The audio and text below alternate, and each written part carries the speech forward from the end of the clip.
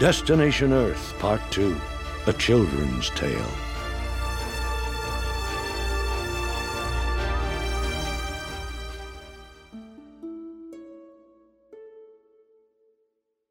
Dymas City Museum had seen better days.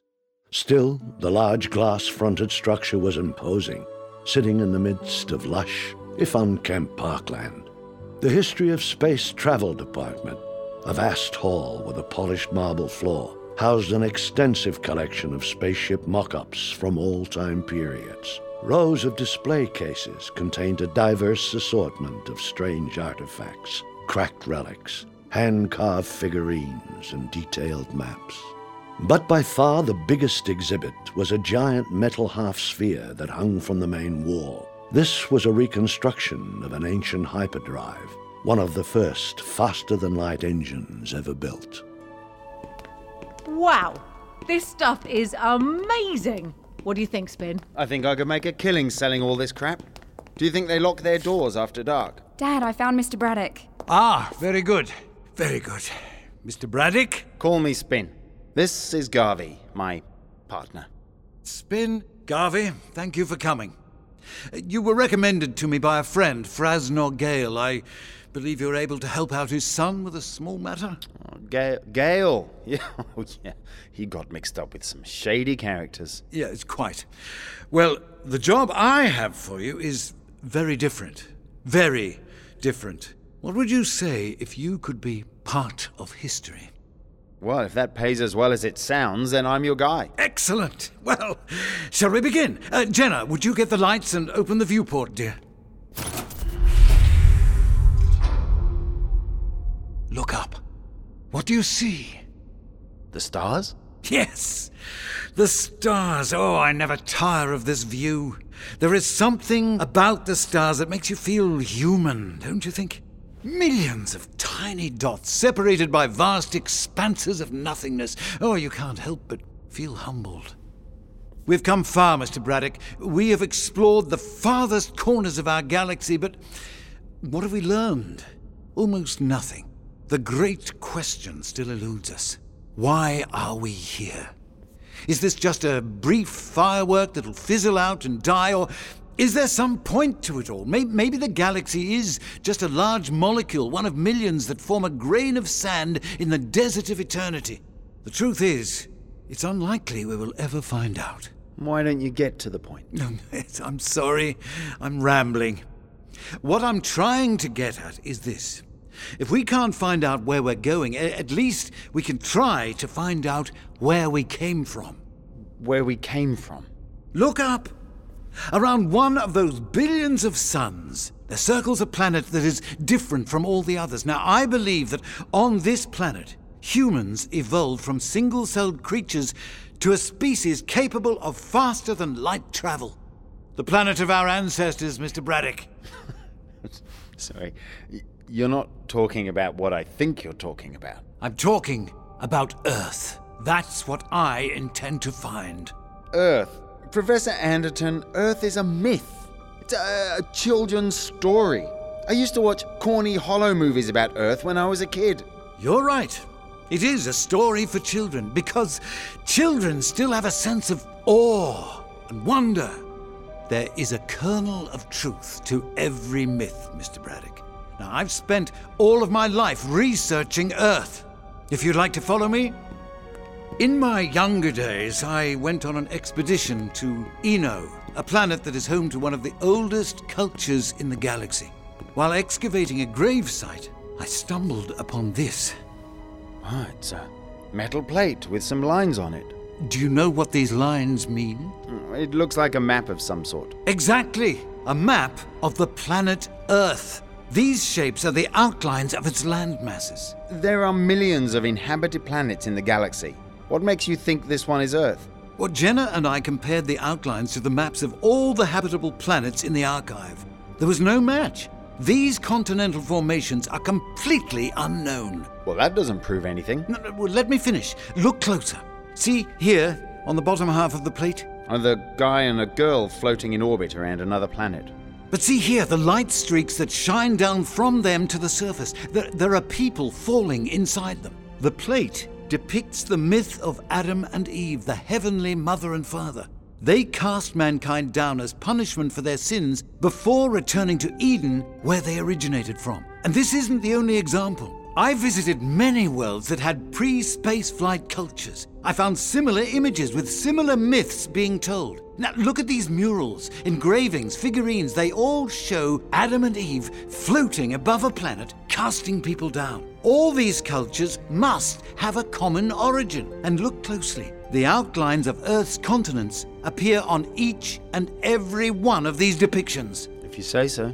It's not a coincidence. There is a connection between all of these artifacts. For years, I've been pondering over it. But it was Jenna here who came up with the answer. It was staring at us the whole time. Look carefully at the depictions of Adam and Eve. Do you notice something strange? Yes, there's bulges on their heads. It looks like someone hit them with a really big stick.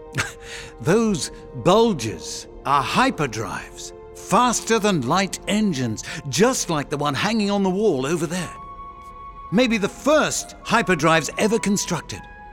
Adam and Eve weren't gods, Mr. Braddock. They were spaceships. Giant ships built to colonize the galaxy. Okay. On one of my expeditions, I found an ancient vessel with hibernation chambers. They were open. There were no flight controls of any kind. It was a colony pod, Mr. Braddock. And the more I looked, the more of these pods I found. On world after world, the people in the light beams aren't falling from the sky.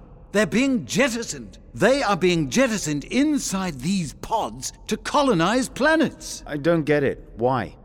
Well, there are many theories. Maybe conditions on Earth became unsustainable due to some environmental catastrophe. Maybe the planet was suffering from overpopulation. Or maybe it was just the spirit of scientific exploration. Whatever the reason, the people of Earth sought out other habitable planets throughout the galaxy and sent these ships to populate them. So what do you need me for? Let me show you the map of our galaxy. Now, these are the star systems where we found the escape pods. We sent out probes to nearby systems to gather topographical data. Jenna and I have reviewed the images we received from our last probe. It sent us a rather interesting picture of the surface of Aden, an ice planet near the outer rim. Now, let me zoom in. That is the planet's surface. Now, do you see it? It looks like a gigantic statue buried under the glacier. Do you know what it is we're looking at? A dead guy? This dead guy is about 15 miles long. Look closer. There's a bulge on his forehead. Is that a hyperdrive? Yes. So you're saying that this thing is a spaceship shaped like a dead guy? Yes. I believe this is Adam, one of the two ships that was sent from Earth to colonize the galaxy. And you want us to check it out? And I want you to find out where it came from. Now, if my theory is correct, the ship was sent out from planet Earth to fulfill a mission. Once the mission was over, it drifted aimlessly in space until it crashed on Aden. It must have an onboard computer. Interstellar flight is impossible without advanced calculations. If it has a computer, it must have a memory core. And if it has a memory, Earth's coordinates must be stored within it. Why are you coming to me with this? I mean, you got this far. You must have the resources you can use for this kind of expedition. Oh, it's the war, Mr. Braddock. They've frozen our budget and diverted all our funds to the Defense Department. No one cares about humanity's past when the future is at stake. Your daughter said you'd pay me. Here, my life savings. It's all I've got. Half now, half upon successful recovery of the data. That doesn't even cover my expenses. Oh, Mr. Braddock, I implore you, help me. In the name of science. I'm sorry, Professor. Look, thanks for the history lesson, but we're done here. We should have taken the job. Are you serious? He's looking for Earth. Earth, Garvey. It's utter nonsense. Look, I'm a serious guy. I don't have time to chase unicorns. Actually, there are unicorns on Zaldoon. That's besides the point. Look, the pay is a joke. And even if it wasn't, I'd feel bad taking his money. He's delusional. It's undignified. Undignified? And I guess getting beaten up by armless war veterans is more dignified. Well, that guy in the bar obviously had a chip in his shoulder. Spin, how long do you want to keep doing this? Doing what? I saw the look on your face when that guy in the bar beat you up. It wasn't a bruised ego. You were ashamed of yourself. What are you talking about? I was annoyed, that's all. You were annoyed because he had a valid point. You're not that guy, Spin. You're not a war profiteer. You're not the guy who makes a quick credit from other people's misery. I'm not partners with that guy. Don't you try and take the moral high ground here. You didn't have any trouble taking his money either. You're paying me to fly. It wasn't my idea to take the job, and I would have said no if you'd have asked me. We're going back in there and we're telling the professor that we're in. I don't care about the pay. I want to do something that makes a difference. Even if this guy is crazy, at least he has a purpose in life, other than waiting around until the Grey kill us all. Jenna. I'm sorry to interrupt. It's just my father can get quite excited when he talks about Earth, and then he goes into all this detail about colony ships and ancient artifacts and hyperdrives, and then he rambles on and on and on, kind of like I'm doing now. Look, please, just do this. Oh, not again. Everyone makes fun of him. They call him the Anderton Nebula behind his back. They didn't cut his funding to finance the war. They cut it because they found out he was looking for Earth. It would just mean so much to him. To me, if you could just take a look. If it means so much to you. I'll go tell Dad. I try to appeal to your sense of self-esteem and get brushed off. But a couple of tears from a teenage girl and you melt like an ice cube in a supernova. Oh, shut up. Big old softy. Are there really unicorns on Zelda?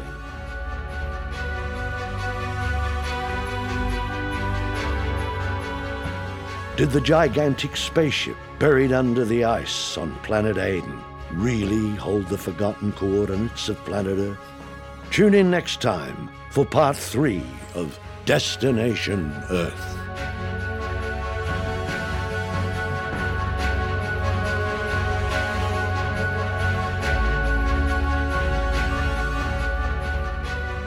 Destination Earth is written and directed by Patrick McGinley. It stars Jerry Redford, Jet Tattersall, Jemima Knight, and Peter McCallum, and is narrated by Francis Edwards. Music by Silke Matspol.